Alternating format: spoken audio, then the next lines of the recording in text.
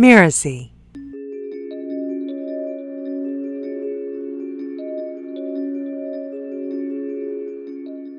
The reason I study beliefs is because I understand beliefs to be the infrastructure of the human mind. And so old beliefs get pushed down also into the subconscious mind. So when you start exploring the subconscious mind, you find all this stuff that's there that never got dealt with in life. Hello, and welcome to Consciousness Explored. I'm your host, Melissa Deal. In this podcast, we explore the expansion of consciousness, how it shapes our behavior and transforms our lives.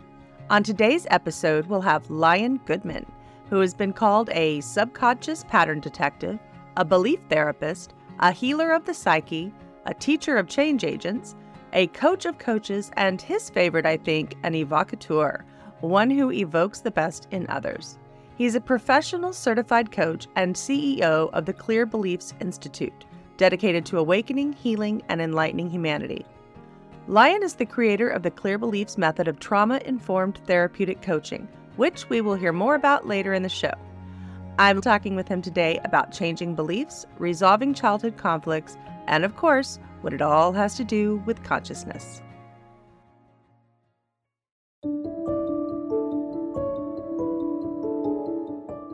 I grew up in a middle-class neighborhood in Denver, Colorado. My father was a shopkeeper.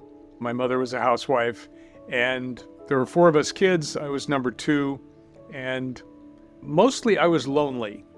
I didn't understand it, but I felt isolated and alone most of the time in my life. I didn't feel like I belonged anywhere, including to my family. I felt like an outsider. And that caused me to become an observer of other people, especially the other kids. I was looking at them, trying to figure out, why do they do what they do? How do they do what they do? How are they so comfortable being themselves when I'm so uncomfortable being myself? That led to a lifelong study of psychology, neurology, spirituality, consciousness. I got a degree in consciousness studies in 1975. And so I've been a constant explorer of understanding human beings, our motivations. What is the nature of human nature is one of my big questions. What's the nature of human motivation? Why do we do what we do? And how can we change it? Because obviously we have to do better. I became a kind of a rebel. That was my way of gaining power because I felt so out of place that if I was a rebel, at least I had other people to rebel with. I also became a photographer, and I was head photographer of our high school yearbook.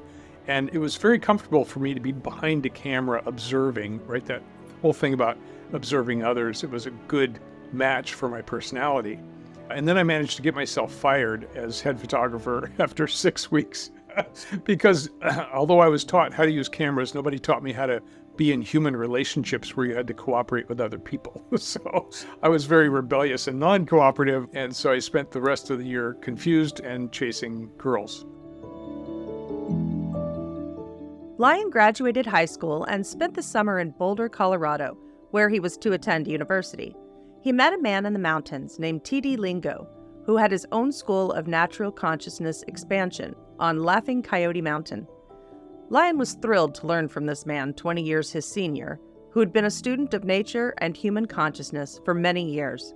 Studying with T.D. Lingo, Lion learned how to expand his own consciousness through natural means like meditation and psychodrama. He went on to attend university studying history, languages, and philosophy, but he was hungry to know more about consciousness, a subject not taught in universities at that time. However, Lion talked the university into allowing him to pursue a degree in consciousness studies, and he became the first to graduate with such a degree. I was kind of confused at first. I was interested in people, but I was also interested in history and philosophy and languages, and so I studied everything I could about everything I could because I was hungry for knowledge and understanding. Lingo taught me that everything was relevant to me, that if I was studying history, I was studying the history of me. If I was studying anatomy, I was studying my own anatomy. If I was studying psychology, I was studying my own psychology. So that made everything relevant by simply applying it to myself. I'm studying myself in everything I learn. When I was 12 years old, my dad handed me a book and said, "Here, this might interest you." And he walked away. And it was a book called Many Mansions, and it was about Edgar Cayce's life readings. his readings about past lives. And I read it, and I finally closed the book. I said, oh yeah, I remember that. And so there was this memory of that's how karma worked. That's how multiple lives worked. So that began my study of psychic phenomenon and the brain. I was interested in it really from my early teenage years. At the age of 26, Lyon found himself unable to find a career fit for his degree in consciousness studies, so he became a sort of traveling hippie salesman, selling jewelry and gift items. One day, while driving through the Mojave Desert, Lyon made a decision that would change his life forever and lead to one of the most unique near-death experiences I've ever heard. I stopped to help a man whose car had broken down in the Mojave Desert, and he ended up traveling with me for 3 days. I grew to trust him. I was sending him on errands with a van and, go get it gassed up or washed up and move some boxes around. So I'd kind of taken him under my wing and he was a companion on the road. And then on the third night, he pulled out a gun and shot me in the head 4 times. There was absolutely nothing that indicated that was something he had in mind. I learned later that he had actually had it in mind from the very beginning, that he had pulled out the gun a number of times over the 3 days to shoot me and kill me, but he couldn't. And when I asked why, he said, because you kept being nice to me. Why were you so nice to me? The first thing that I saw, I was in the back of the van moving things around, kind of crouched between cabinets. He was in the front of the van. And I heard this explosion and felt something hit me on the head. And I thought maybe the gas stove had exploded. And I looked up to my left, and the gas stove was intact. And then I looked toward the front of the van, and there he was with a gun pointed at me from the front seat. And I realized he had shot me. So that was my first indication that I had been shot.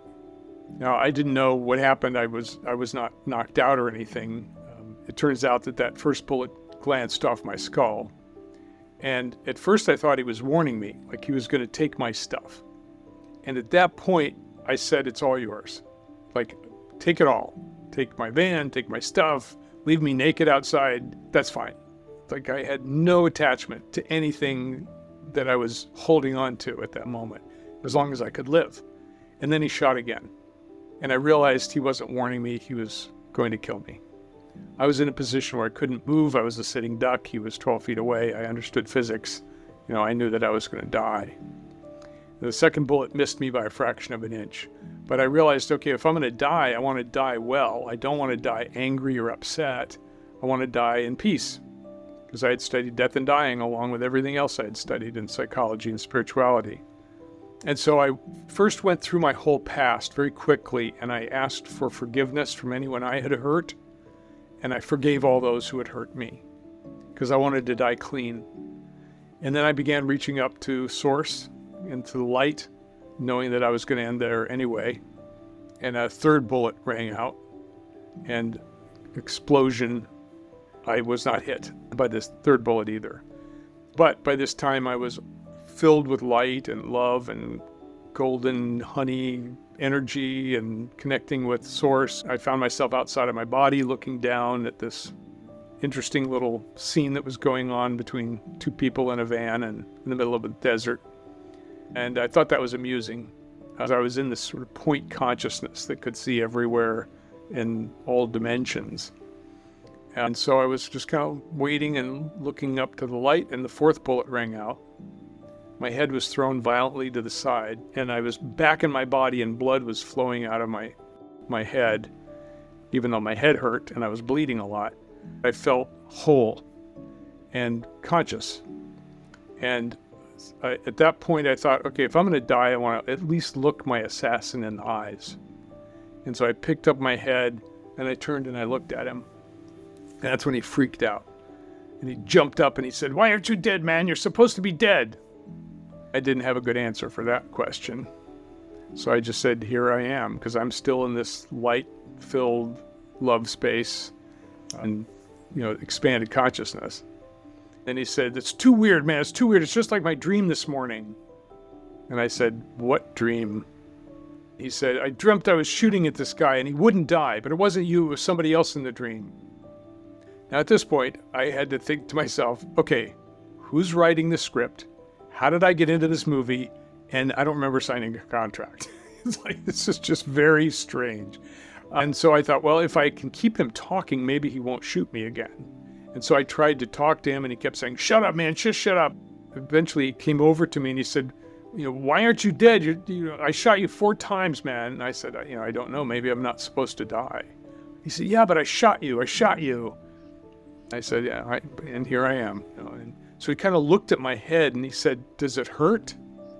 At that moment, I knew that he had gone from wanting to kill me to caring about me. And this took quite a while, but I said, "No, I think I'm going to be okay."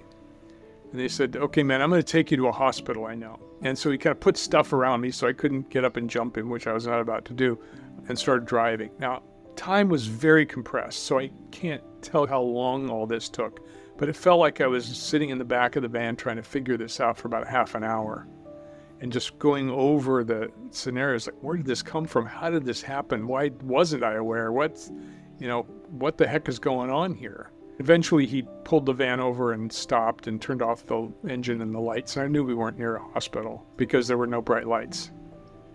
There was silence for a couple minutes, and then he walked back toward me and sat on the bed to my left with a gun in his hand. He said, "I can't take you to the hospital, man. I have to kill you. Because if I take you to the hospital, they'll put me back in jail. I can't go back to jail, man." Now I realize not only is this a crazy person with a gun, it's a crazy ex-con with a gun. Okay, so that kind of elevated the seriousness of the situation. So I thought, okay, just keep him talking. And part of what was going on is that I was caring about him. I was in this space of light and love, and he was included in it. And so there was no separation between us. And I just stayed completely relaxed. Because one of the things that I heard when it first happened, I heard a very clear voice said, "Stay awake and keep breathing." And so that's what I did throughout the whole incident. So we were trying to work it out and couldn't. And eventually I said, "I'm in this cramped position for a long time. I'd like to get up and stand up." And he said, "Okay, but don't try anything funny." I said, "Don't worry." I got out of the van and stretched for the first time in hours. The sky had lightened. I was hearing sounds of birds, which was the most beautiful thing I'd ever heard in my life. I was reborn. I walked down to this water pond that he pointed to, and I knew he was behind me with a gun. I thought, well, he could push me into the pond and shoot me and push me in the water. I said, but I felt invincible somehow. I was in this light body that was pure and infinite. So after I washed myself off, I turned and looked at him, and he looked at me strangely and kind of held the gun out. And he said, "What would you do if I handed you this gun?" And I said, "I'd throw it in the water there." "You wouldn't shoot me? You wouldn't try to kill me?" I said, "No, why would I do that? I have my life and you have your life." And he looked at me really strangely and said, "Man, you are the weirdest person I've ever met." We went back to the van, tried to figure out a way to let each other go, and eventually we came to an agreement. And that agreement was that I would let him go, and he would let me go, and I would not turn him in, and he would never do anything like that again. And we shook on it. Drove to a place that he knew, got out of the van, and we shook hands, and he gave me another quizzical look, and I said goodbye and drove myself to the hospital, where the ER doc said, "You're a lucky man, 2 bullets bounced off your skull." I knew I wasn't lucky, I was blessed. Wow, that's an amazing story. Thank you for sharing it with all of us in such detail. Let me ask you something. When you think you're dying and you're forgiving others and you're forgiving yourself, going through all that and preparing to meet your maker, that's a really powerful moment. There's so much power in forgiveness for our own conscious expansion and for healing. So I wonder if you could maybe talk about that kind of forgiveness and why it's so important for healing, and really why we can't fully heal without getting through that part. I'd like to expand the question to include karma. Like, what is karma? Yeah. Karma is basically undigested food of the human experience. Experiences that did not get resolved. Because every experience wants to be experienced fully. Every feeling wants to be felt fully. But we have lots of ways of not feeling our feelings and not experiencing our experiences. We can distract with something else, or we can suppress it, or we can bark at somebody else instead of actually experiencing our feelings. So everything that we don't fully experience or feel directly gets shoved down into a sort of a holding bucket, waiting for it to be processed. We do some processing at night in our dreams, but most of that undigested material never gets processed. And so it begins to carry weight, and it's a weight on our shoulders or weight in our body, or it causes us to react certain ways because it's old programming that never got resolved. And the reason I study beliefs is because I understand beliefs to be the infrastructure of the human mind. And so old beliefs get pushed down also into the subconscious mind. So when you start exploring the subconscious mind, you find all this stuff that's there that never got dealt with in life. Our childhood traumas, our wounds, experiences that were awful for us. We might not have been getting beaten, but they still were traumatic for us. So this is all undigested material that has to be dealt with. Otherwise, it serves as a weight on our awareness and prevents us from moving forward and being the glorious beings that we are. So karma is just past life stuff like that. It's like, oh, I killed somebody in my past life, but I never forgave myself. So I carry that guilt or shame with me. And so we have, not just from this life, all those experiences that are undigested and unfinished, but also past life material. So it can be a very big load on awareness. And when you get free of it, you suddenly have more space, more freedom. You can do things you couldn't do before. You can think thoughts you didn't think before.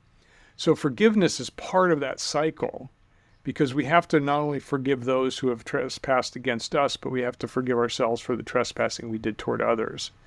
And we forgive for ourselves, not for the other person. We do it to release the weight that we're carrying and the undigested material that's still sitting there. And that creates freedom, and freedom creates new opportunities. So that's why it's so important. Yeah. And you mentioned a lot of expanding awareness with that. And why is healing so central to the ability to expand awareness, to the ability to expand consciousness? Well, let's start with consciousness itself, right? Consciousness and awareness are huge. They're universal, right? But we have our own consciousness and awareness. It's like we're a bubble in the ocean. And we get really attached to this bubble. It's like, hey, I'm really important here. Look how beautiful my bubble is, but your bubble's not quite as big as mine. So we get into all this judgment, but we're really just all part of the same ocean.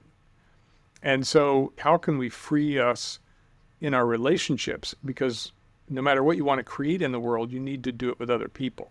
And if you're hanging on to judgments or criticisms or opinions or uncommunicated communications or harm that you've done, being out of integrity with someone, not keeping your promises, all of those are weights on consciousness. They're like weights hanging off of us.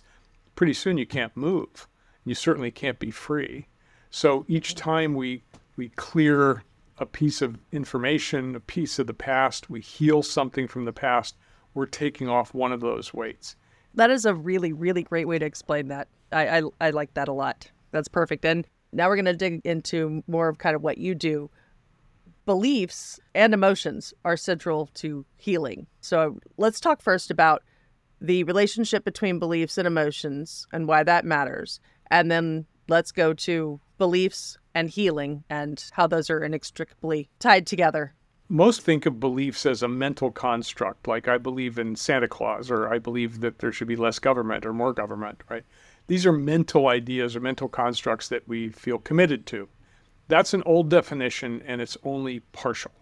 I see beliefs as the fundamental infrastructure of mind itself.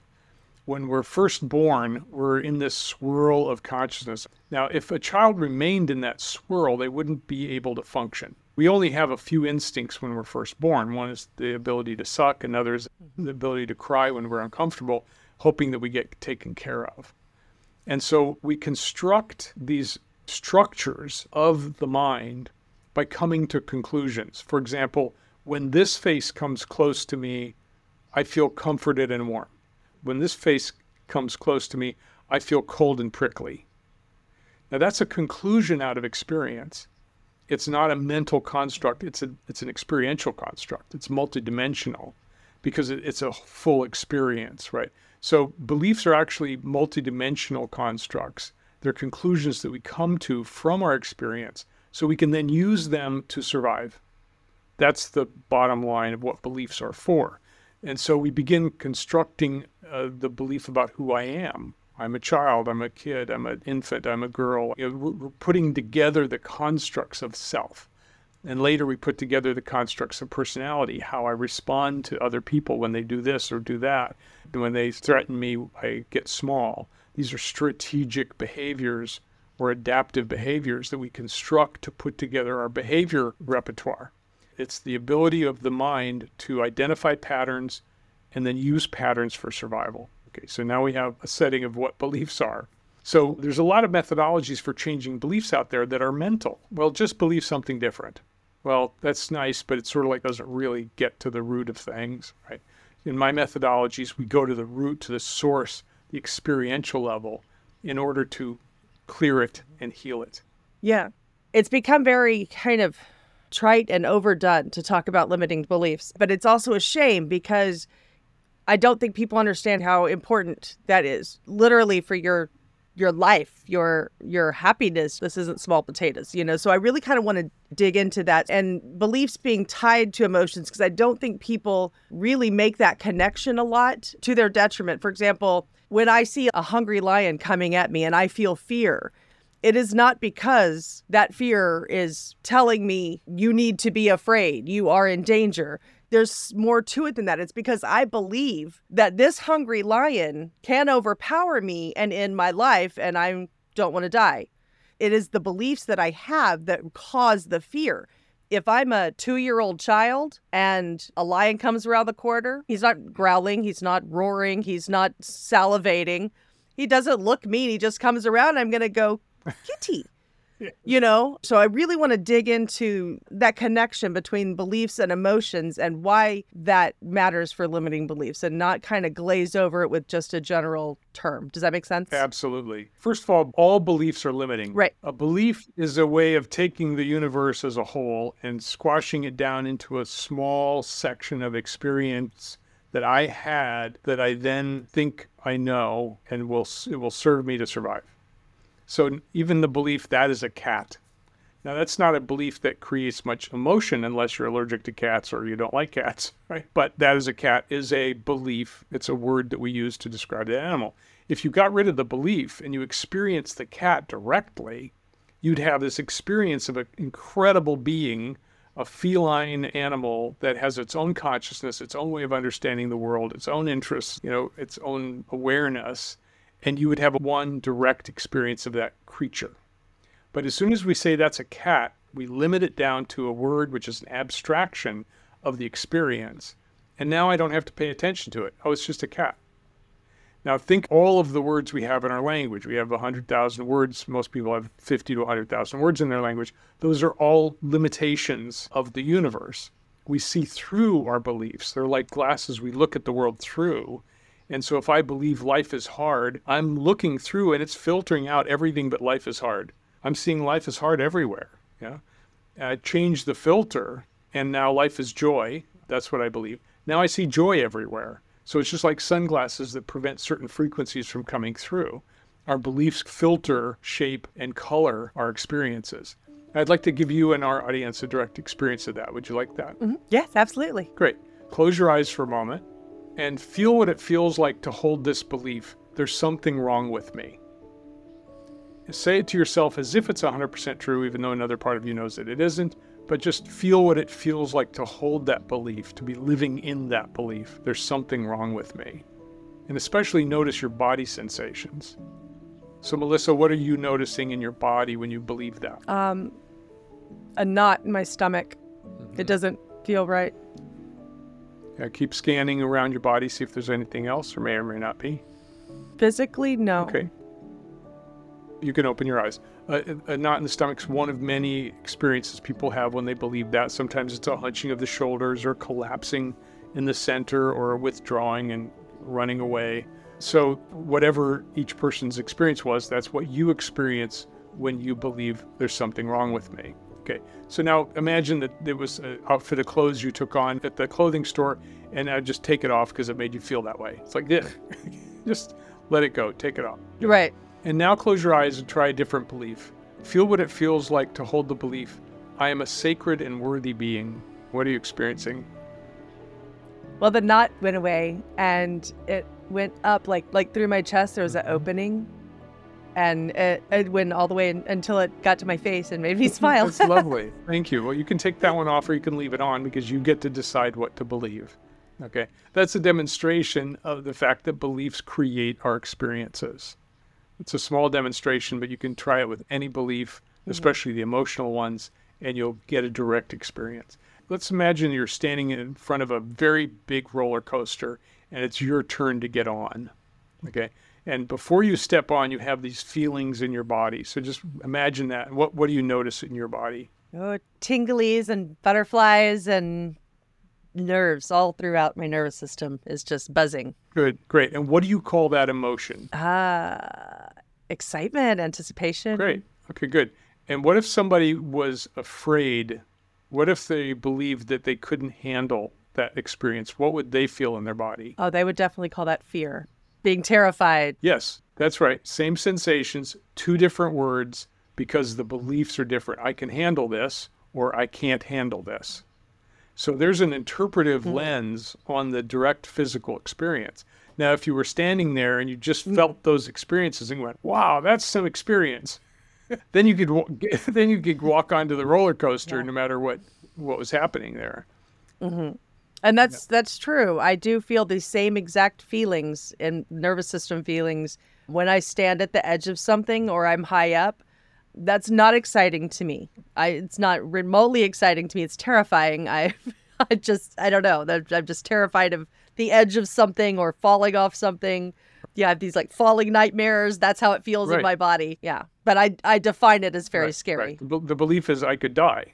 So this is just a demonstration that when people talk about emotions or feelings, first of all, they're using an abstraction. They're using an abstract word. When you say I'm anxious, I don't know what you're experiencing. I know what I'm experiencing when I'm anxious, but it could be a completely different body sensation. But if I ask you, what are you noticing in your body? And you say, I've got some butterflies in my chest and my jaw's tightening up and the back of my head feels like it's being squeezed. I could go, oh, I get it. I get what you're feeling, right? So body sensations are a place that we focus a lot in the Clear Beliefs method because it's a way into the subconscious mind. It's a way into direct experience.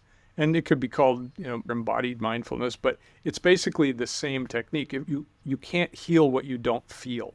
So we get people into the feel of things because then now we're talking about real direct experience, not an abstract thought. Mm-hmm. Do you get a lot of pushback on limiting beliefs or clearing all beliefs? Yeah, people sometimes ask me, well, can I clear all my beliefs? And my answer is sure. Just make sure you have an attendant who can change your diaper and feed you, because our beliefs are also very useful. We need them to navigate. It's like look both ways before you cross the street is a really good belief for a baby, but it's also good for us as adults. Without that belief that a car could kill you, we might just walk across the street blindly and get hit by a truck. So beliefs are tools that we use to have certain experiences and to navigate in the world. So you don't want to get rid of all your beliefs. You want to get rid of the ones that are interfering with your life.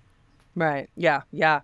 So the role of beliefs in healing then, and we touched a lot on that, but let's just kind of really cement it down so we have a nice, clear understanding of beliefs in healing. Sure. We work a lot with trauma. And trauma is any experience which was overwhelming at the time that you couldn't handle, that got stuck someplace. So when we get overwhelmed with an experience, especially negative experiences or painful experiences, we can't work with it, especially as children. And so we have to shove it somewhere. So we shove it into our body, or we shove it into our memory, or we shove it away, or we shove it up into the spirit, or we shove it down into the ground. So we're putting it someplace, right? Because it's undigested. As I said before, it's undigested experience. And so it sits there and kind of like a lunch that's 20 years old.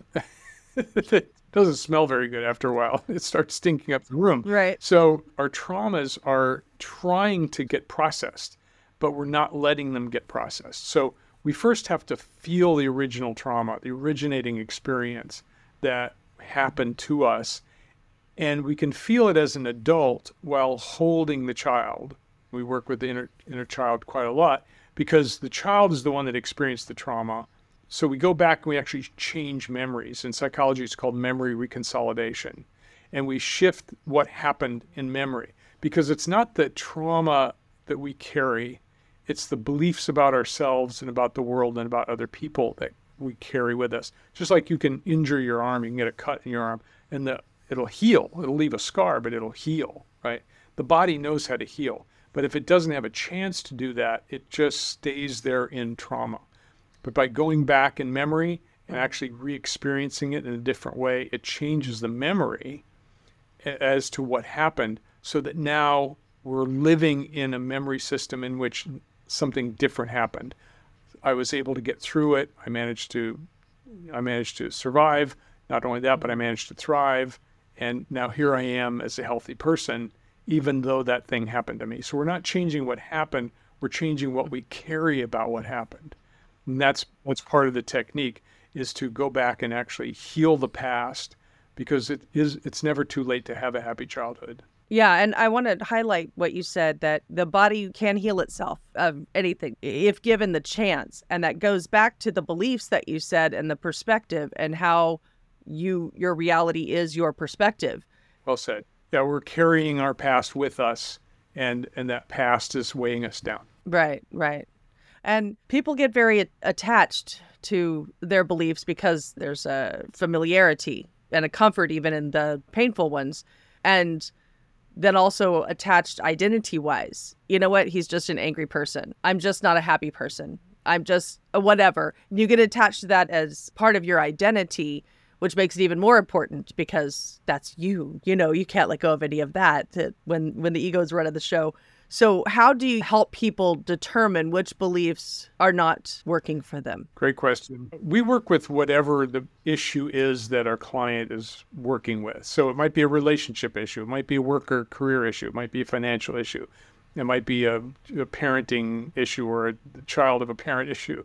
So we take whatever the issue is, and then we work our way down through the layers of consciousness to find the source material that's actually manifesting out there in the world. So that may take a half an hour to an hour of working to see what's underneath that, what's underneath that, what's underneath that. What is the originating problem that's coming from some originating experience? And so we have to work our way down through those levels to find the source material. Then once we have the source, then we have a number of different techniques to work with to clear things at the source. But the first thing is to work our way down and find out what it is. You know, the judgment, that person's a real jerk. Well, okay, that's good. You can't change them. You might be able to change yourself. So do you want to change your perspective about them? No, they're a real jerk. Okay, well, let's look at your judgment and see how you see him. Now we're looking through your own filter, your own beliefs, and that's something we can work with. So it's like whatever the situation is out in the world, there's layers of beliefs underneath that. And we're looking for the original wound or the original decision or conclusion that started the whole system off. Well, as we wrap up today, Lion, what is one thought or piece of advice that you would leave with the listeners as it relates to the things we've been talking about, emotions, beliefs, healing, consciousness? What would you like to leave them with? I give this advice all the time because it's the bottom line for me. If you don't like something that's happening in your life, review your beliefs about it. If you're unhappy in a relationship, look at what you believe about the relationship and about the other person and about yourself. If you're unhappy in your career or work, look at your beliefs about work and career and do a diagnosis. In each of my free ebooks, we offer this exercise called Belief Self-Diagnosis, so that you can bring up the beliefs you have about yourself, about other people, about the world, about religion, or about life itself. It's a process for excavating the beliefs that you have about a particular topic. And when you do that and you look at them, and there's hundreds of beliefs about each topic, you can recognize which ones are running your life. And then you can focus on those and clear those so that you can get them out of your way and actually live your life from a place of freedom and openness, happiness, and joy. I like that. I like that. And one other question I have for you. Where can people find you, see what you're up to, and also let us know what you're up to? My personal website is liongoodman.com. If you're interested in my training, the Clear Beliefs Coach Training, we offer monthly 2-day trainings, our Introduction to Belief Transformation. And you can find out more about that at introductiontobeliefs.com. And the main training site is clearbeliefs.com. So introductiontobeliefs.com and clearbeliefs.com if you're interested in the training.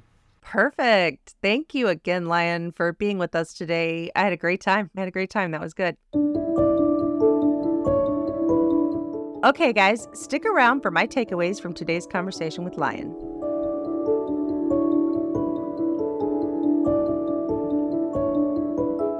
I really enjoyed my time with Lion. That was a terrific experience.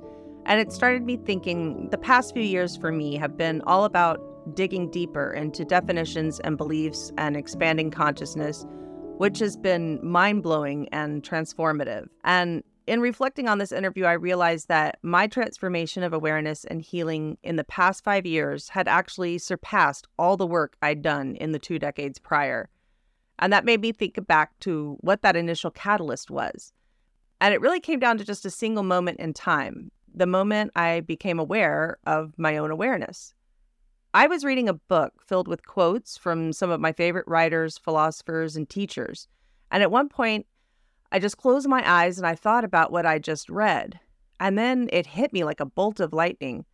I can't be the one thinking and also the one aware that I'm thinking at the same time. I was like, hey, there's someone else in here. Who is that? And the only answer I could come up with was that it was me, the rest of me, the me I never knew was there. I was not my brain, my body, my thoughts, or my emotions. I was the one able to observe it all. And all the years of reading personal development books and studying psychology and neuroscience, going to therapy, working on myself, it all just paled in comparison to my newfound awareness because none of those other things took into account the rest of me, the whole of me. And from that moment on, I was able to experience exponential growth and transformation because I was finally now working with my whole self. One thing that became clear very quickly was that the vast paradigm shifts I was experiencing required a level of self-trust that I did not have. So it was really important for me to integrate that new part of me, develop a relationship with it, and really learn to trust myself. Our beliefs are generally a product of our familial, social, religious, and educational systems. Very often within those systems, curiosity is discouraged, intuition is dismissed, new ideas and imagination are regarded as nonsense or a waste of time. We're encouraged to accept and regurgitate what others believe. But curiosity, imagination, and intuition are uniquely human. They are characteristics of that very part of us that I'm talking about, that part that I was unaware of for so long.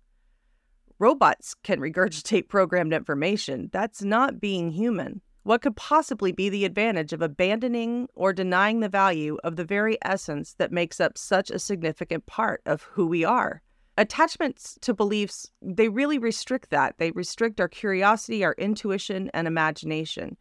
And we tend to actually distrust people who hold beliefs loosely or trust their own intuition over anything else. People who dare to imagine differently and then act on it are often regarded as fickle or unstable. We even have sayings like, you've got to stand for something or you'll fall for anything. But is that really true? Are we really so daft as to fall for anything if we don't pick a side? Is intuitive discernment really so untrustworthy? I don't think so. I really don't. I liked when Lion did the demonstration with me about the roller coaster, because I do believe that we get to individually define everything in our experience. We don't experience any emotion outside of our beliefs. Every emotion is a result of a definition or belief we hold, and we get to determine what those filters are. That can be really tough to realize, though, because we do get really attached to them. It feels like that's who we are and that there aren't other options. And that takes us right back to consciousness and that part of us that is so often asleep, denied, or forgotten.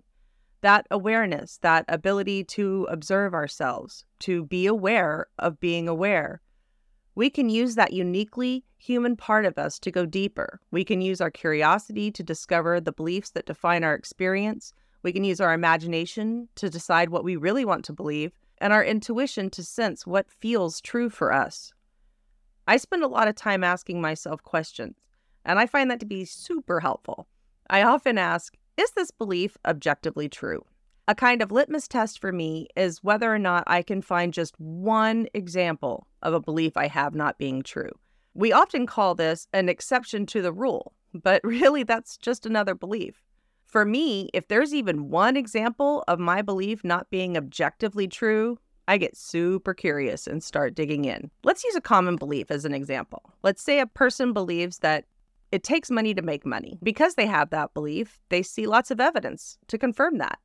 But let's say that person makes a conscious decision to look for one example of that not being true. They will find it if they're looking, because there are really tons of examples out there. But just one example, coupled with their unique human essence, can change that person's perspective and thus their personal experience. That's the expansion of consciousness. Lyon also talked about how sometimes we say that we want to experience change in our lives, but when it comes down to it, we simply refuse to let go of the beliefs we're attached to. This is incredibly common, but why do we do it? Well, let's go back to our money belief example. If you believe it takes money to make money, and you don't have any money, then that belief provides you with a plausible excuse for your lack of money and is likely also protecting you from all sorts of other things you don't want to experience. Things you fear are actually worse than not having money. Things like fear of taking risks, fear of failure, fear of success, fear of rejection, vulnerability, embarrassment, expectations. The list goes on and on. We even have fear of confronting and challenging our fears. So we continue to hold tight to those beliefs we think are protecting us from the things we fear. The bottom line is, beliefs are simply subjective definitions. They are not inherently or objectively true. We get to decide what we believe and what we choose to fear. And as human beings, we are beautifully and uniquely equipped with powerful facets of ourselves that can help us do just that.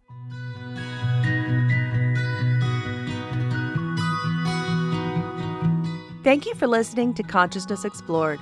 Consciousness Explored is part of the Miracy FM podcast network, which also includes such shows as Just Between Coaches and Course Lab. A special thanks to Lyon Goodman for generously sharing his time and perspective with us today. In the show notes, you'll find the links to his personal website, lyongoodman.com, and to his training site, clearbeliefs.com. If you'd like to reach out to me, I'd love to hear from you. My contact information is in the show notes or just below on YouTube. Make sure you don't miss great episodes coming up on Consciousness Explored. Please follow us on Miracy's YouTube channel or your favorite podcast player. And if you enjoyed the show, please leave us a comment or a starred review. It really is the best way to help us get these ideas to more people. Thanks, and I'll see you next time.